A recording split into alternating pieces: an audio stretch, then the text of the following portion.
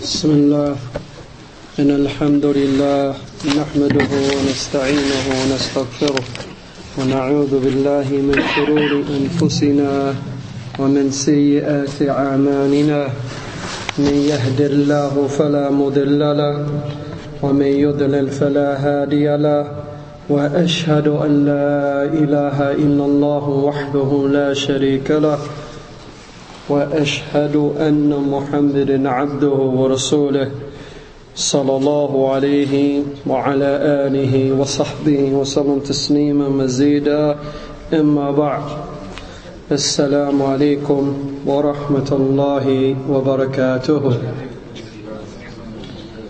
Tonight's lecture is a continuation from that which we discussed and our other noble brothers have been discussing, and a reminder for myself and everyone else here, and that is that these noble characters, or the importance of having noble character, it is the thing that is pleasing to Allah. And we have come to our hadith of the Prophet ﷺ, that is the most weighty or heaviest thing on our scale on Yawm al-Qiyamah. And those people that display in their speech and action noble character, like truthfulness and staying away from the road paths, if you're not going to give the roads their right, then these are the things that will draw us closer to Allah. And like we said yesterday, it will definitely change our households and our societies. So therefore, yesterday we left off on a tremendous hadith, but before we went there, we informed everybody that those companions in this chapter was Abdullah ibn Mas'ud. That's the first one that we may mention, and that was the hadith alaykum bis-sidq. And inshallah ta'ala, that which will aid us, and the reason why we do this is because we're living in a non-Muslim society, and everything is surrounded around praising those people that don't have Iman, and being like those people that don't have Iman, whether they are stars or athletes or other than that. We have to gear our children and raise our children and also cultivate ourselves upon following the footsteps and loving those people that Allah Azza wa Jal says, لَقَدْ رَضِيَ اللَّهُ عَنِ الْمُؤْمِنِينَ, that Allah is pleased with the believers, meaning the companions. So yesterday we went over a narration of Abdullah ibn Mas'ud, and for a footnote, his name is Abdullah ibn Mas'ud ibn Ghafir ibn Habib al-Hudali, and his kunya is Abu Abdurrahman. من السابقين أولين ومن الكبار العلماء من الصحابة. He was the foremost that accepted Islam, the early ones that accepted Islam, and he is from the senior scholars of the companions of the Prophet ﷺ. وأمره عمر على كوفة, and Umar ibn Khattab, he commanded him to take charge over the city in Iraq, Kufa. And Kufa, as we know, the last companion that died in Kufa, his name was Abdullah ibn Ufa. And there was another famous city named Basra, and the last companion from the companions of the Prophet that died in that city was Anas ibn Malik, the one that was raised 10 years in the blessed house, that is the house of the Prophet ﷺ. Anyway, Abdullah ibn Mas'ud radiallahu anh, he died the 32nd year after Hijrah, or the year after that. and he died in Medina. And he died and he was 60 some years of age. And the Kutub al-Sittah collected 848 hadith from him. Even though his number is small, his knowledge was vast.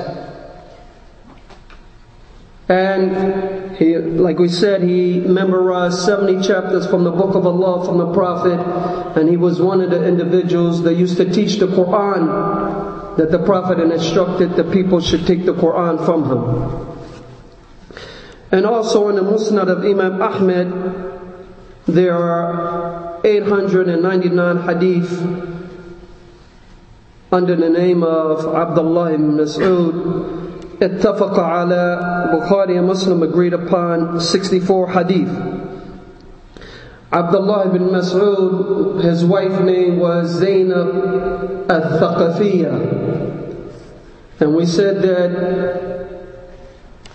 Abdullah ibn Mas'ud as well as Abu Sa'id al-Khudri, both of them wives were named Zaynab. Like who else? Like the Prophet ﷺ, he had two wives named Zaynab.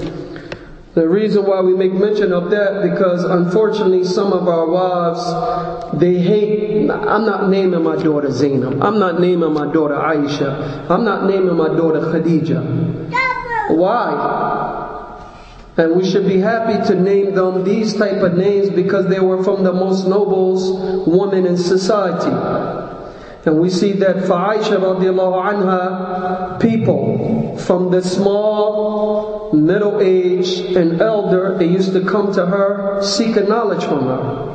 Especially her nephews used to come to her seeking knowledge. Also Abdullah ibn Mas'ud, he had a brother named Utbah, and he had two sons. One of them is Abdul Rahman and the other is Abu Ubaidah. And we see that the sunnah of the companions, that his brother will name his son after his brother. And likewise, Abdullah ibn Mas'ud, he also have another son named Utbah, and he named it after his brother. Also, we went over a companion named Abi Hurairah radiallahu anhu. This is just a reminder so we can fall in love with these companions and continue to search more about them before we start. Abi Hurairah radiallahu anhu, we know that he accepted Islam the 7th year after Hijrah. And he only stayed with the Prophet 3 years. And the Kutub al-Sittah collected from him 5,784 hadith. 5,374 hadith. And 74 hadith. Bukhari and Muslim agreed upon 325. And in the Musnad of Imam Ahmed is 3,848 hadith that Imam Ahmed collected in his Musnad. Abi Hurairah radiallahu anhu, he stayed with the Prophet for 3 years, and he was from Yemen. The famous town is Ma'rib. He was from Ma'rib. And they're pretty rough people nowadays. Also, Abi Hurairah radiallahu anhu, he died in Medina and he was 78 years of age. 78 years of age, but before he died, he prayed over Aisha radiallahu anha, who died shortly before him.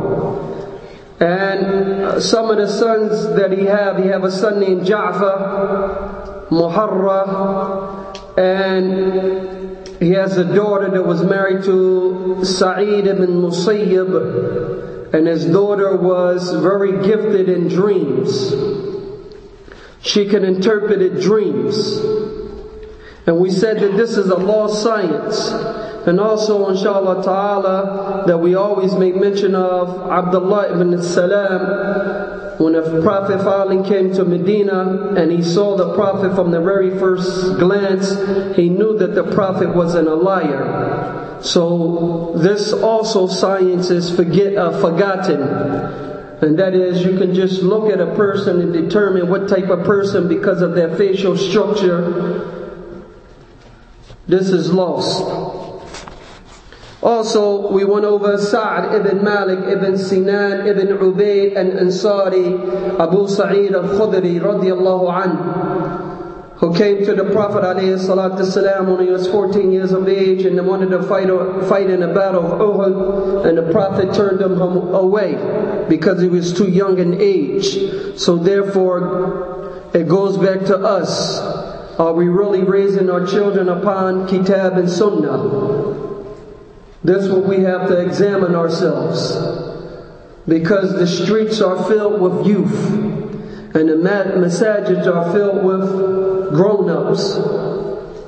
We have lost our youth to society, and just like before most of us accepted Islam, we used to do everything and get fly and do everything to be or to capture the opposite, if you know what I'm talking about. Likewise, we used to have that zeal to go out and to call the youth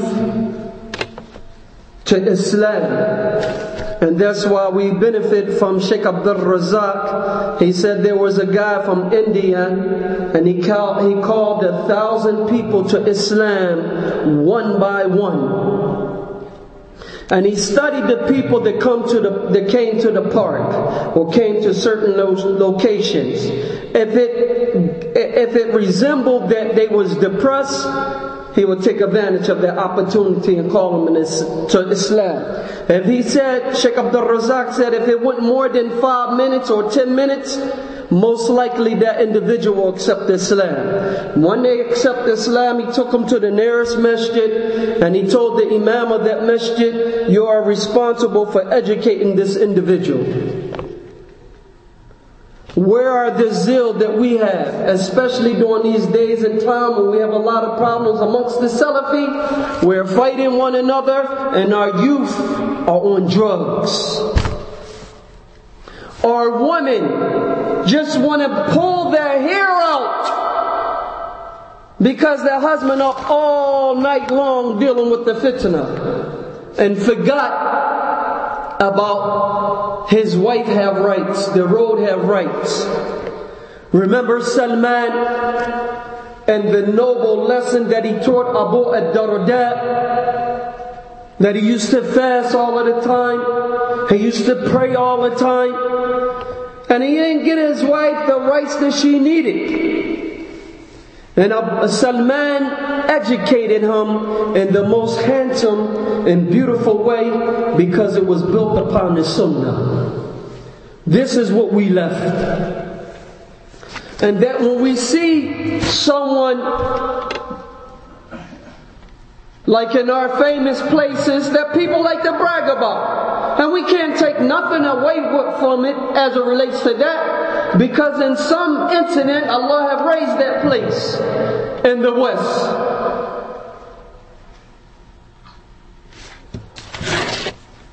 But we should constantly also reflect, if Allah have given you something, that you should constantly reflect on the statement of the Prophet ﷺ that is real beneficial for all of us. And that is that Abdullah ibn Umar radiyallahu ta'ala anhuma called, Kana Rasulullah sallallahu alayhi wa sallam, meaning the Prophet used to always say, Allahumma inni a'udhu bika min zawalati ni'matik. Oh Allah, we ask you not to allow the ni'mah that you have given us, mainly Tawheed and the right aqidah, and then the other things. And anyone want to reflect on the blessings of Allah subhanahu wa ta'ala, go to the chapter that is called the chapter of the blessings, Nahl, the 16th chapter. Allah subhanahu wa ta'ala starts off with this, calling the people to the worship of their Lord. Why? Because if you believe that He is the Lord, then after that Allah start laying out those things that He have given His servants for one ultimate purpose, so that we can gratify, or we can show gratitude and thanks to the one that created all of those blessings, and that's Allah subhanahu wa ta'ala. So no doubt about that place, it has some good. And any other place that call Allah, call Rasul, but oftentimes we forget of the ni'mah that Allah have given us, and we take it for granted. And you'll see that the youth that are coming in the Masjid or coming in this Masjid, you'll see that the elders, they are real harsh to the children.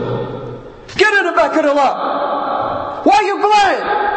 Put your phone away. Is that the character of the Prophet ﷺ? We see another hadith of the Prophet ﷺ, حَقُّ Muslim ala Muslim sitta, that the right upon a Muslim right upon another Muslim are 6. Even though it's more, but the core of the brotherhood is 6. Just like the core that takes someone out of Islam are 10, but that which takes one out of Islam, it reaches up to 400 things or more. And some of the scholars say that if you fornicate with a woman and you say Bismillah, it expels you from Islam.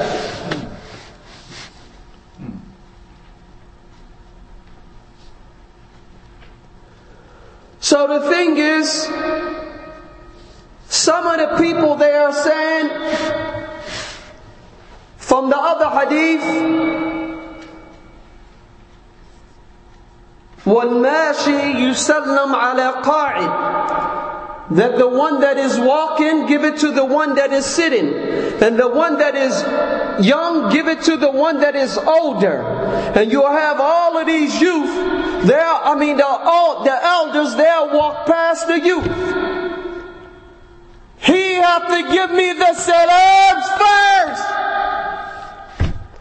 Yeah, that's your right. But what about the other hadith that the Prophet used to love to initiate the salams with the Sibyan, the youth, the youngsters? Oh, we forgot about that hadith. And you'll see in certain places that they actually scared the youth away. But if you got money, or you're a gangster, or you got big muscles and you know how to flex it, you see the people running to those individuals. Even the people of knowledge, they want to get close. I don't know their intent.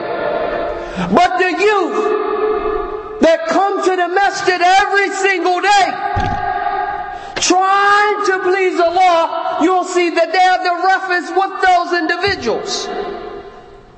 But that one that is flashing the money, or that one that is spending the money, I give $1,000, yeah, I give $300, I give $5,000. You'll see them people sliding over this way. But those youth, you'll see them with their swords and their fists ready to admonish them. But we forget that the Prophet ﷺ, when his grandsons were praying, when he was praying and they were playing on him, he delayed the sujood so he can give them an opportunity to play. Aina nahnu min ha'ulai. So we want to flex our muscles. You must have a strong aqidah. You must have tawheed. That's right. But it goes to show you that your aqidah, your tawheed is faulty, because the Prophet had the best aqidah and he never demonstrated or displayed himself in that fashion. So what effect is emphasizing Tawheed and Aqidah if you don't see the benefits in your society? Who wants a tree that doesn't have fruits? I want a tree. If I see that, I want to grab it right now. That mango tree, that banana tree, I want that. I don't want to walk past no tree that doesn't have fruit. There's no benefit for me. Quote unquote. So the thing is that we have to benefit from this. Abu Sa'id al-Khudri, 14 years of age, coming to the Prophet, wanted to fight, meaning wanted to make sure that Allah's name is the highest.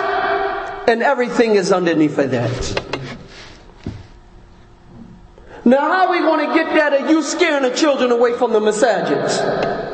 Get out of here!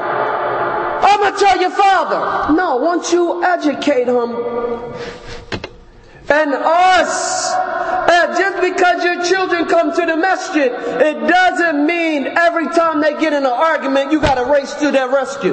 No, sit back and relax and see what are they going to do, so that you can educate how they interact with the people of their age, or older, or much older, or younger. Sit back and relax.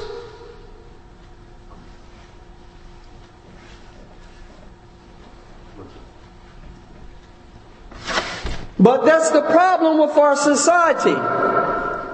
Even though the hadith is weak, but the meaning, as Sheikh Salih Fawzan said, is authentic. Al-hikmah samta, al-samt al-hikmah. Being quiet is from wisdom.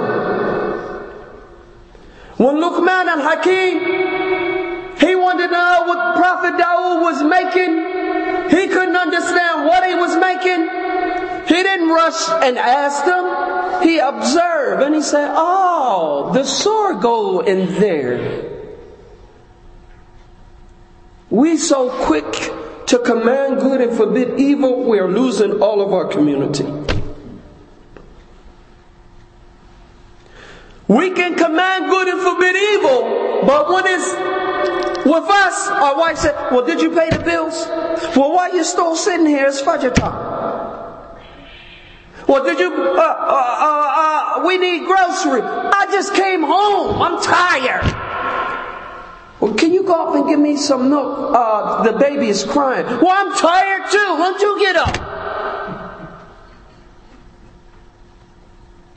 But yet we stroll down the street. I'm Salafi. Now all the action you just performed, tell me what book Imam Nasai collected that? Or is that in the Musannaf of Abdul Razak as-San'ani? Or is that in Bayhaqi? Where is that collected at? So we can read about this and implement it. Because Allah will never love us until we follow the Prophet in totality. So we make mention of these magnificent companions to encourage us to study more about them and to pattern our life after them, because there's no success except by following their methodology.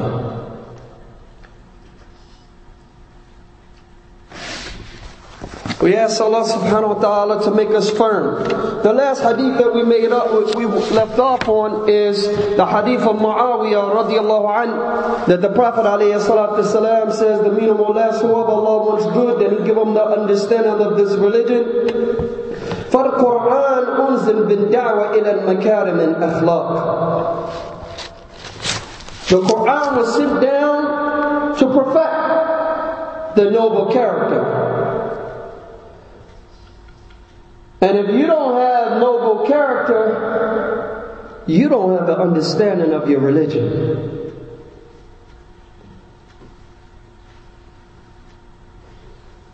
Let's look up straight across the board. We have a Muslim and we have a non-Muslim. أَتَدْرُونَ مَا غِيبَةٌ? The Prophet said, do you know what is backbiting? They said, Allah and His Messenger knows best. He says, backbiting, ذِكْرَ أَخَاقْ بِمَا يَكْرَى, to mention about your brother that which he disliked. So can you backbite a kafir?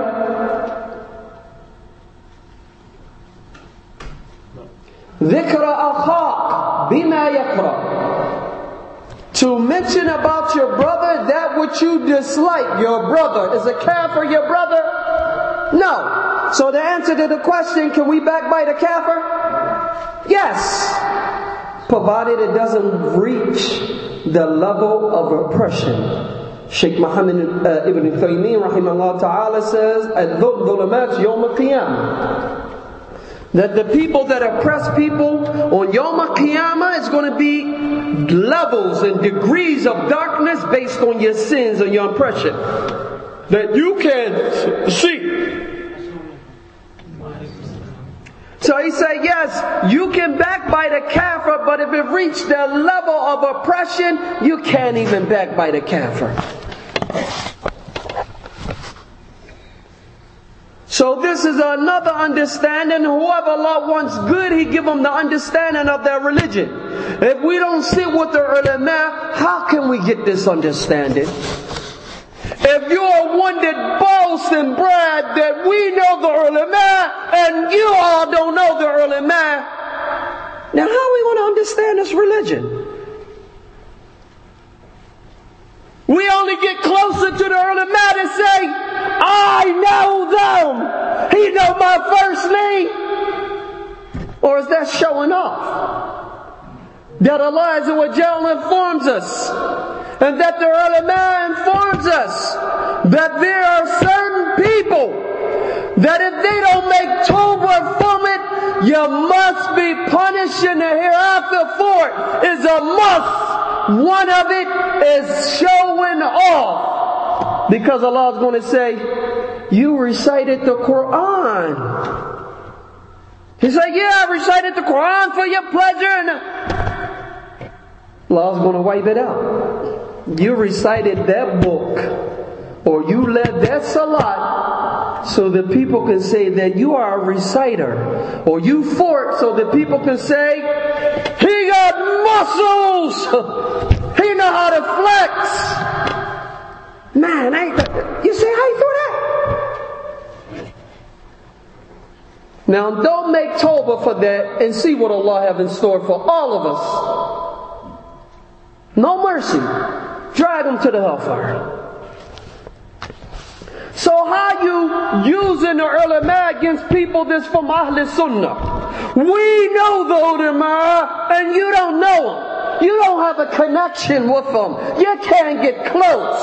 Is that what the Prophet did? Because in this chapter it teaches us always to be that which the Prophet was commanded to do is to show humility. And do not exceed the limit and do not be boastful. Sheikh Muhammad ibn Taymiyyah rahimahullah ta'ala, he brings up a very interesting point in Kitab al-Tib in Sahih Bukhari about not going in the lands that have plagues and not running out of those lands. He brought a very interesting point about Umar ibn Khattab radiallahu anhu, who was the second one in charge after the death of the Prophet. That's status. That's nobility. That's honor. To be raised like that.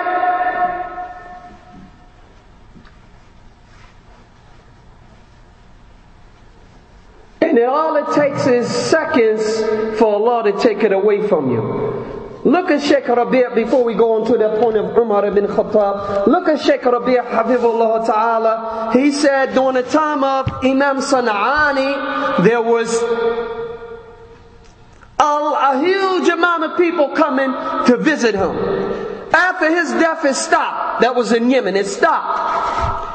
And that wasn't, how you say, reciprocated or revived until Sheikh Muqbil rahimahullah ta'ala got back there. And all of those years of work and educating the people upon Tawheed and teaching his students that the most beloved thing to all of us, call Allah and call Rasulullah. That's it.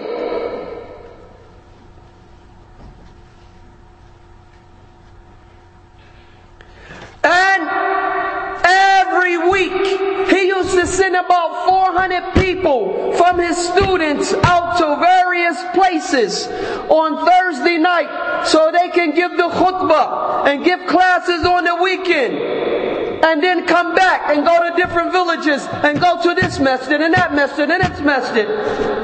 And what did they used to do? They used to go to all of the deviant masjids, as long as that deviation didn't take them out of Islam, pray there after the salah. Can I give a little word? And most of the time they say yeah. And it's amazing. That's how people like to use the word. It's amazing that people have these statements in their books that Sheikh Rabi' went to a place in Sudan and used to go to masjid and give dawah, and used to go to the Sufi masjid. But yet if a Salafi come to another Salafi masjid and he's quote unquote not recognized, he won't allow him to give a speech and call to Allah and His Messenger, and he knows he's upon Salafiyah. But yet you got in your book that Sheikh Rabi' did that. That's amazing. So my point is, Sheikh Muqbil used to send all of these people out, and he used to pay for it, or people used to aid him that was religious. And everywhere around the world they came to Yemen. Even if it's a one day, I must see the Sheikh, because his methodology, it gave nourishment to the heart, because it was Kitab and Sunnah al-Fahm Salaf al-Salih. And he encouraged one another to sit with the ulama. And a person of that status, that was a student of Al-Albani rahimahullah ta'ala, he said one time he put a hadith that was on the board that was weak, and he went back to correct him, but he was so shy because of the knowledge and his age that he couldn't correct the sheikh.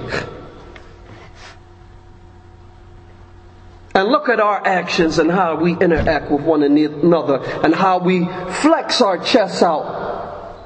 No one knows you from the ulama. So Sheikh Muqbil built this and built it and built it, and all of these people came. So I said all of that for you to focus on one thing. How many years did it take him to build that dawah? And when his chair was given to Hujuri, and because he used to say Sheikh Rabi', and his students after that start to say Rabi', Rabi', and you'll have a guy that his age, or 14 years of age, stand up and say poetry refuting Sheikh Rabi'. And in matters of years, Allah wiped that place away.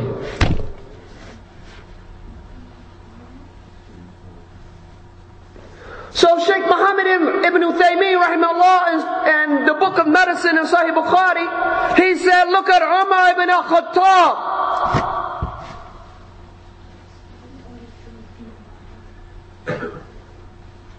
That when it's a plague, you have to stay in that location, and if you in it, you can't run out of it, because you can't go out because there's a plague.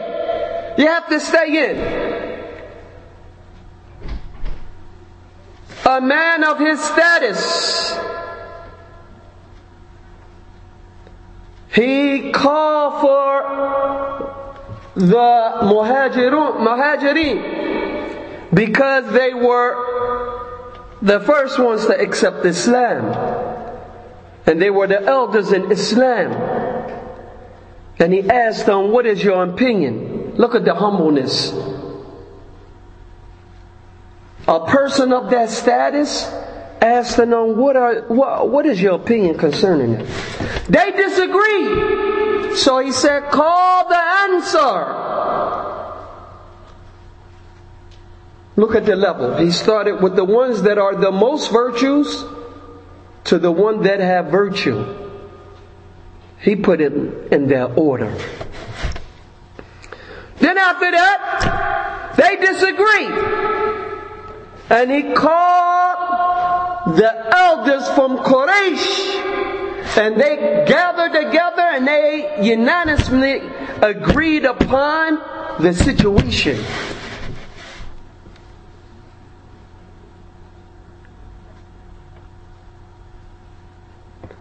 So I said all of that to say this. If we don't give the people that right,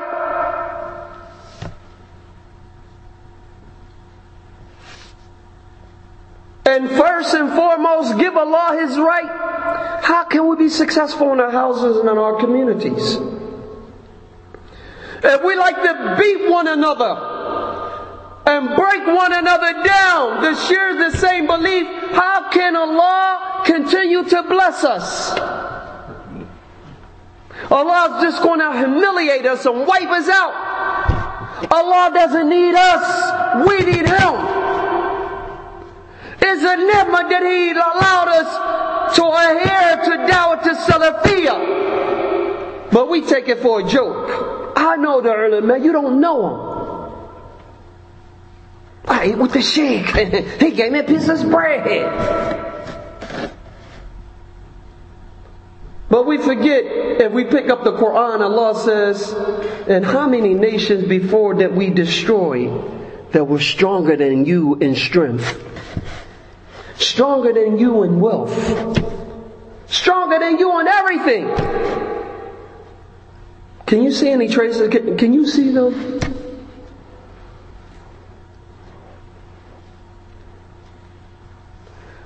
So if we're not compassionate with one another, and we're not encourage one another to learn our religion, and to implement our religion, and to call the people to have the zeal, that when you look at that person is astray, unless they have those 4 characteristics. Allah swore by time. Why? Because it's valuable to man. So if you don't want to be lost, you have to have belief, and you have to have righteous deeds, and you have to help one another, truthfulness, and you have to be patient with one another.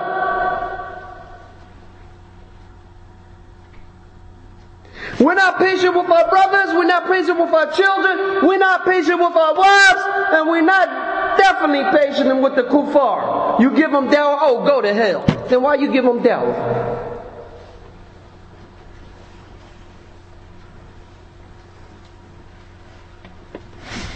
We have to ask Allah subhanahu wa ta'ala to give us the understanding of this religion.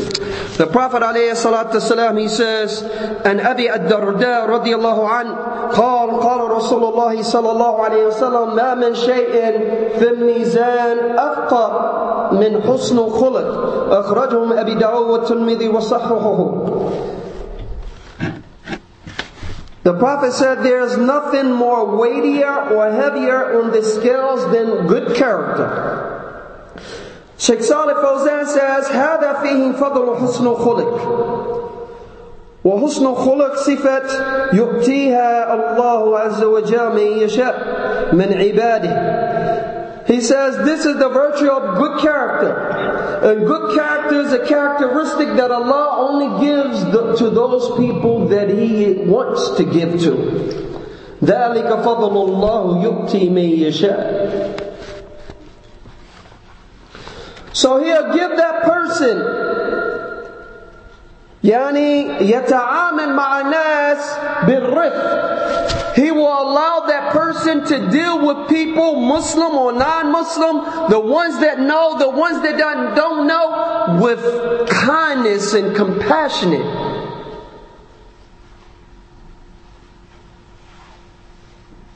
How many people try to educate their children? If you do it in a rough way, they won't accept it.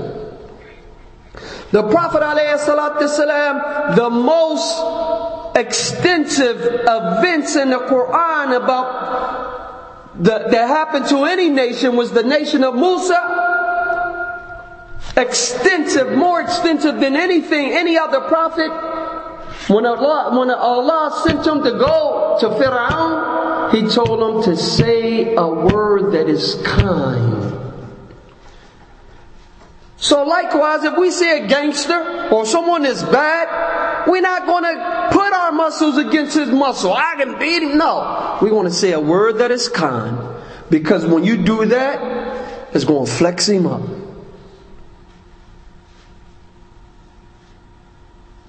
But if you use wisdom and be kind to him, then that's better. Remember the Prophet ﷺ, Laysa shadid bis-sur'a. The one that is strong is not the one that can wrestle somebody. I got you. No, but the one that is strong is the one that can control himself when he is angry. That is the noble character. So anyway, he says he'll deal with them with kindness. And also he'll be patient with them upon their hardships. And he will answer their questions. All of that is from good character. وَهَذَا ثَقِيفُ الْمِيزَانِ عِنْدَ اللَّهِ عَزَّ وَجَلَّ. And those noble deeds that we just mentioned, it weighs or make the scale heavier in the favor of the slave on that day. ولهذا أثنى على نبيه بقوله إنك على خلق عظيم. And with that, Allah Azza wa Jal had praised His noble messenger by saying that you are on the most highest and noblest character. وقال وبما رحمة من الله لنت لهم ولو كنتم فظا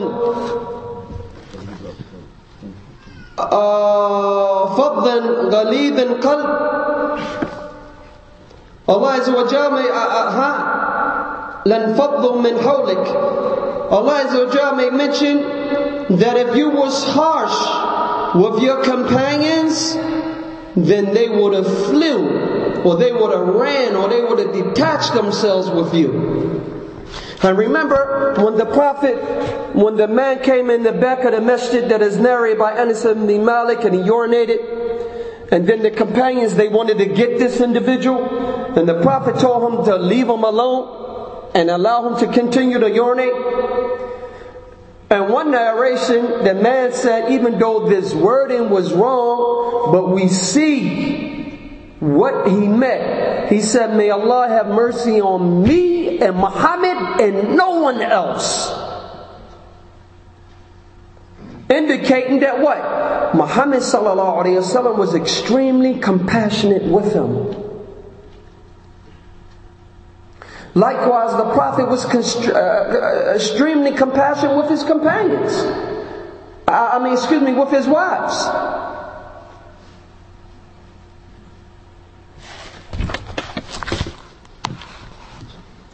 So,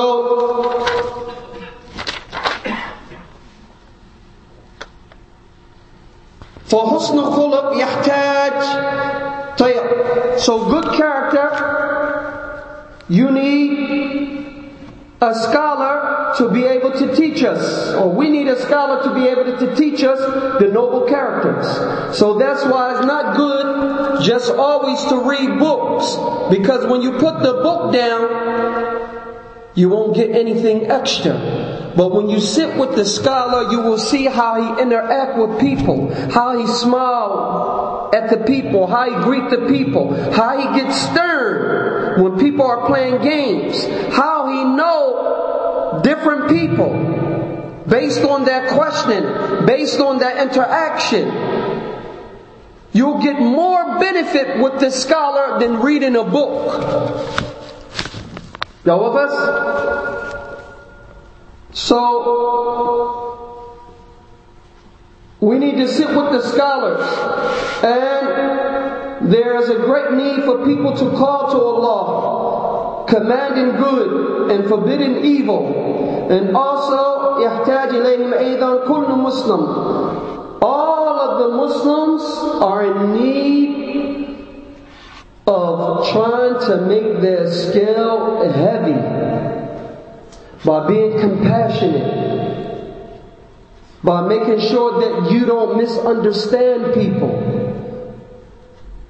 by giving people their rights to the end. All of this we are in need of. And also, it is required for the man to be patient with his wife. His wife might be going through something. The immediately that comes to his first mind is get a second wife. I'm not saying you can't get a second wife, but that shouldn't prompt you to get it like that. If your wife is going through something, educate her. She probably is not getting it because you're not educating her right. And we know a woman is emotional. If she have 10 mistakes, only correct 3 of those mistakes. Because she can't carry or bury all of those corrections. And also we have to be patient with the children. Not all of the children are on the same level. Not all of your wives are on the same level. Being patient with the wife, teaching her how to be obedient and to remain upon obedience of Allah. Some of us only know how to be patient with our wives on their first night. And then our wives 20 years later said, you know, you only fed me one time in our marriage. I wonder, what was that about? Also the children. Be patient with them and educating them. Educate them even if it's 5 minutes. Take your wife every day or your children every day for a walk. Utilize that time, a half an hour, 15 minutes. Don't let anyone disturb that time to take them from a walk. And y'all develop your relationship. Because us as brothers, we'll spend hours with brothers or hanging out with the crew. But we won't put that much time in hanging with our wives. Racing with our wives like the Prophet used to race with Aisha. Playing with our wives. Taking our wives on trip. The Prophet ﷺ used to tell them put their names in the bag and see which one have it. We left all that behind. That doesn't exist. There's no Sahih Bukhari hadith and Bukhari on that. Or Muslim. That doesn't exist no more. Because we are amazed and astonished about how the Kafirs treat their people. They don't treat their people because they don't have no happiness. The other thing, inshallah ta'ala, is al-hayat. As the Prophet ﷺ, he says, we're going to end on this one. Al-hayat min al-iman. Shyness is from iman.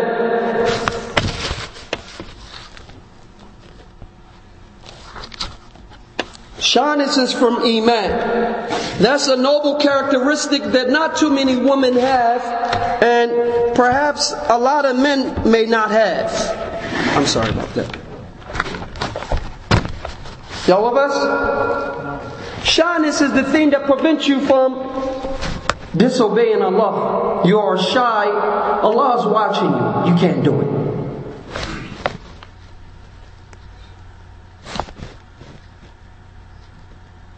And I hate to bring it up, but us as fathers or us as married men, We don't like those women that are shy. We like those to the end women.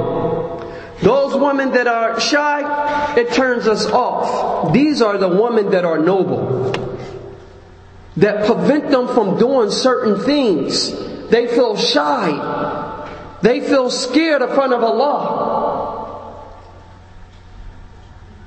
Likewise, those women that's raised up in the Arab country, they have to teach the women from here that don't know how to be shy. Because we don't even know how to treat our guests. Them women will be shy. Someone asked them, "Are you hungry? Are you thirsty?" Yesterday I watched, it was better for us that the youth serve the elders. The elders sitting around. What about the women? Those women serving the elders. Shyness is a noble characteristic. But one thing Sheikh Saleh Fawzan, they mentioned that their shyness didn't prevent them from commanding good and forbidding evil or asking the people of Ahlul. What is the proof? The woman came and she said, concerning the woman that bleed excessively, what is her state and what does she have to do? To the end. First of all, she sought out the best person that is worthy of answering that question. She came straight to the Prophet.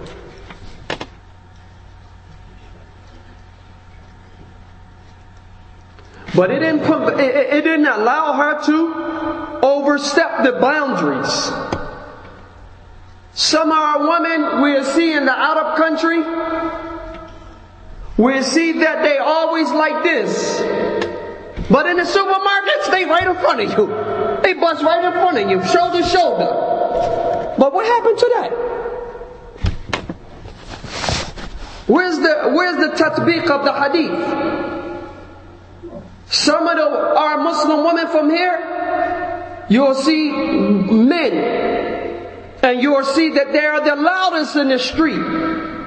Where the companions of the companions' wives and their daughters and their mothers and their aunts, when they used to walk down the street, they used to walk so close to the wall that it's as though their garment was scraping against the wall. Even the companions, they were shy. As it comes in Adab al-Mufrad, some of the ulama, they say the hadith is weak. They said that the companions, when they came to the Prophet, from the ayat, لا ترفعوا أصواتكم فوق صوت النبي, do not raise your voice above the Prophet. When they came to the Prophet's house, they used to knock on the door with their fingertips. Because before they used to, "Yo, Muhammad, come on outside." You can't treat Muhammad sallallahu alayhi wasallam like that. You have to treat him with respect. And so much that the Prophet educated them like that. When Abdullah ibn Mas'ud radiallahu anh, when Abu Musa saw some people practicing bid'ah in the masjid, and Abdullah ibn Mas'ud was the knowledgeable one in that area, he went out of the masjid and he saw a group of people sitting around the house of Abdullah ibn Mas'ud. And he asked them, did he come out? They said no, and he just sat there. When he came out, he told them what was being practiced in the masjid. Showing you the respect and how to humble yourself in front of Ahl Ilm. In our situation, when the people get close to the people that have knowledge in our community, they start to disrespect them. So a reminder to myself and everyone else here, these ahadith are made to be implemented and to be understood in a proper context. Please implement it for myself and everyone you hear. This is how our community will grow, will beneficial fruit. Like we discussed yesterday, sitting in the roadways.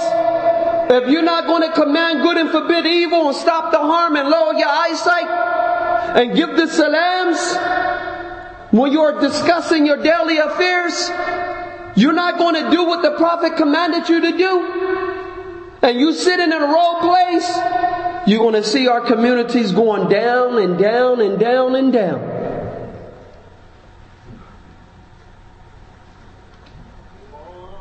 So we ask Allah to forgive us of our sins and to increase us in good. We ask Allah Azza wa Jal to bless this blessed masjid and to continue to bless it and to uplift the youth and protect our elders and allowed us to meet Allah subhanahu wa ta'ala. He's pleased with all of us. Wa sallallahu alayhi wa nabiyyina Muhammad wa ala alihi wa sahbihi wa sallam tasneem kathira.